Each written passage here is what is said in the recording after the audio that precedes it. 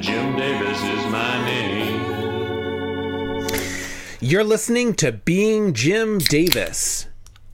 Am considering taking Garfield private at $420. Funding secured. My name is John Gibson, and I'm Jim Davis. My name is Christopher Winter, and I'm Jim Davis. Chris, can you John? believe that it's Wednesday, June 4th, 1980, and that we're looking at the 717th ever Garfield strip? I submit that you cannot. John, if you guessed I cannot believe that, yeah, you know what? You're right. I literally do not believe that is the case. Would you like me to tell you what happens in today's strip? Yeah, go ahead. John, in today's 717th ever Garfield, and listeners, don't think I haven't noticed that it's a rare palindrome. I don't have to say it every time. I notice. You notice, I notice. Sometimes we don't have to make a thing about it. Yeah. Hey, listener, quit making it a thing. Come on, listening Dave from Spokane. Don't make a thing about it.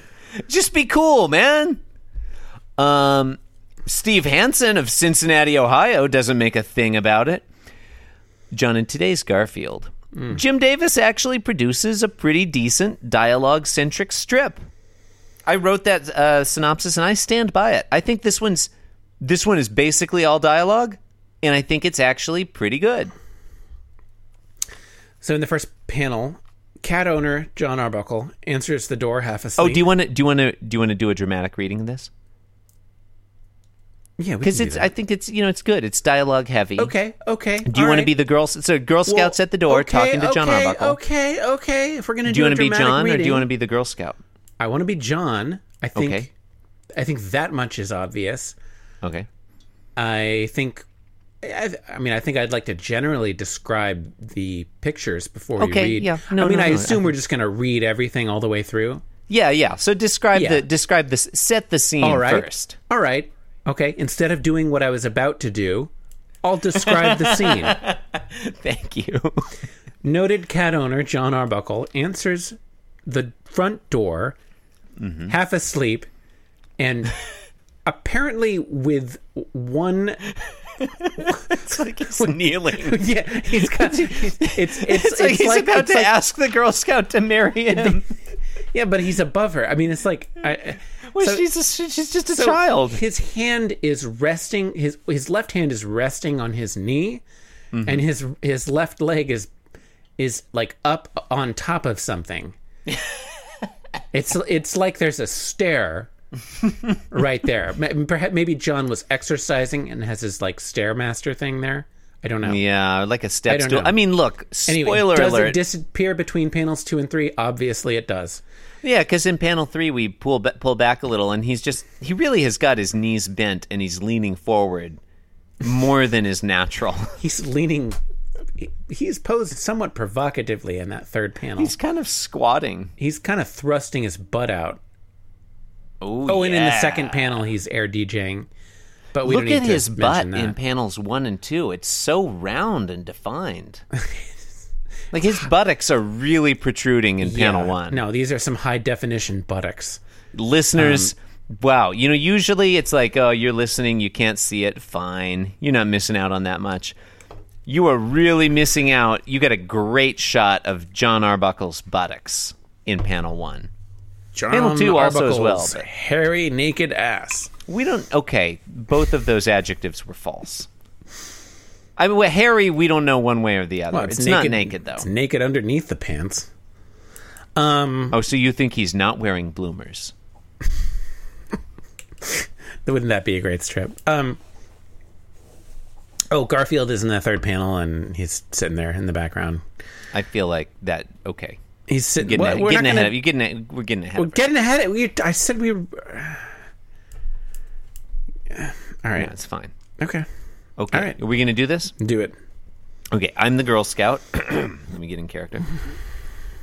Hey, mister, your cat ate all my Girl Scout cookies. Every character is just like. It's the only voice I can do. Okay. Hey, mister, your cat ate all my Girl Scout cookies. Hey, Hey, get out of here. Forget about it. Hey, Get mister. out Hey, of I'm walking here. here. I'm walking. Hey, mister, your cat ate all my Girl Scout cookies. Okay. All right, do it for real. How many times do... Hey, mister, your cat ate all my Girl... Hey, mister. We said you wanted it to be dramatic. Hey, mister, your cat ate all my Girl Scout cookies. How do you know it was my cat who ate your cookies? 12 boxes worth? That's my cat. And then Garfield's in the background going, he's sick from eating all the cookies. He's got his belly is distended. He's just lying on his back and he's going like, oh. And his cheeks are puffy, like they're still full of cookies. I feel like we didn't do this one maybe justice with our reading. We but I feel like we gave it a we did our dramatic best. reading. We did our best. It's we've only been practicing with the material for so long. It's true. I feel like this is a pretty decent I like the dialogue, the rhythm. I actually feel like this one kind of works. I like the terse economy of the phrase 12 boxes worth. And that's my cat. Mm-hmm.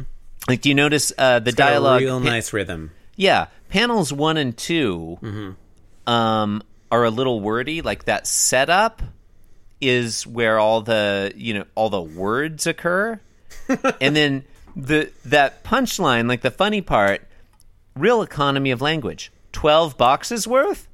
That's my cat. Yeah, I agree. Jim Davis often tries to make the punchline too long. I agree. He nails this it here. This is definitely the strip of the week, at least so far. And then the Garfield in the background going, oh, that's the cherry on top of the cake. Yeah. A little bit of a funny picture there. Can I ask you, this Girl Scout... Super racist or just kind of racist? Okay, that's what I was... Okay. Was that going to be your question? I mean, okay.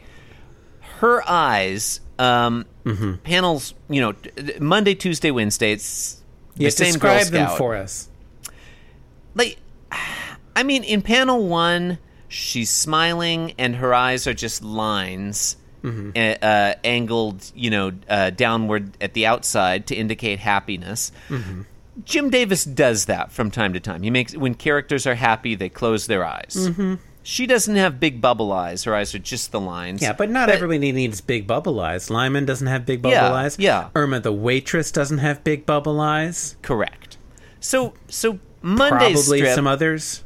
Monday's strip, I read that and I'm like, all right,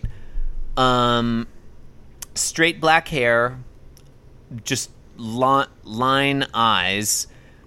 Those are attributes of a super racist Asian stereotype, but they don't necessarily they're necessary but not sufficient conditions for a super racist Asian stereotype. Yeah, that's more or less well put, I think. So Monday, I wasn't sure. I was like, is that a racist Asian character? I might just be reading that into it. Panel 2 or Tuesday, more of the same. Basically the same face in panel 1, and then panel 2, we just see the big shrieking eek with no eyes, Peanut style. But boy, Wednesday, I guess because she's frowning? I don't know what it is, and the eyes look even squintier, and I hate even saying it this way, but slantier. Yeah. And the hair seems really black and really straight in a way that makes me uncomfortable. Not that, I mean, look, people have straight black hair. It's fine. This on Wednesday, this looks a lot more like racist Asian stereotype. Yeah, the facial expression doesn't do it any favors in that regard. And her posture and the way she's holding her finger, it feels very naggy and kind of gross. Yeah. I mean, it's a step above Mickey Rooney in Breakfast at Tiffany's, but it's not a huge step. Yeah, I mean, look, if you had told me yesterday that today's strip, where you don't see the Girl Scouts underwear, would make me more uncomfortable than yesterday's, where you do, Yeah. I wouldn't have believed you. But it does. This one, yeah, the way the Girl Scout is depicted, it's hard for me not to read this as super racist Asian character. And that despite that, it's still the strip of the week so far. I mean, that tells you a lot. It is. It's true. I'm not saying she's racist, John. We don't know what's in her heart. Right. Right. Yeah, no, let's she just assumes that clear. the cat stole her cookies because he's orange. Anyway, I was about to end the show, but you're hosting. Yeah, it's a pretty good I almost said it's a pretty good Strip podcast. of the week. It's not a pretty good podcast. It is not, that is not the case. It's a pretty good Garfield. Yeah. You've been listening to Being Jim Davis, the official podcast of WTF with Mark Maron. That's true. You can support the show by giving us money, or that's actually the only way, actually. So do that. Thanks for listening, and whatever. Thanks for listening, Dave from Spokane. All right. Our new sign-off. Okay, Thursday. Listening Dave. Listening Dave. Listening Dave just on a roll this week. He can't stop listening. He's listening to every episode. You never know what he's listening to. This podcast was brought to you by the Pitch Drop Podcast Network. Like what you just heard? Support the show by going to patreon.com/Pitch Drop. And while you're at it, check out pitchdrop.net for more of this and other shows.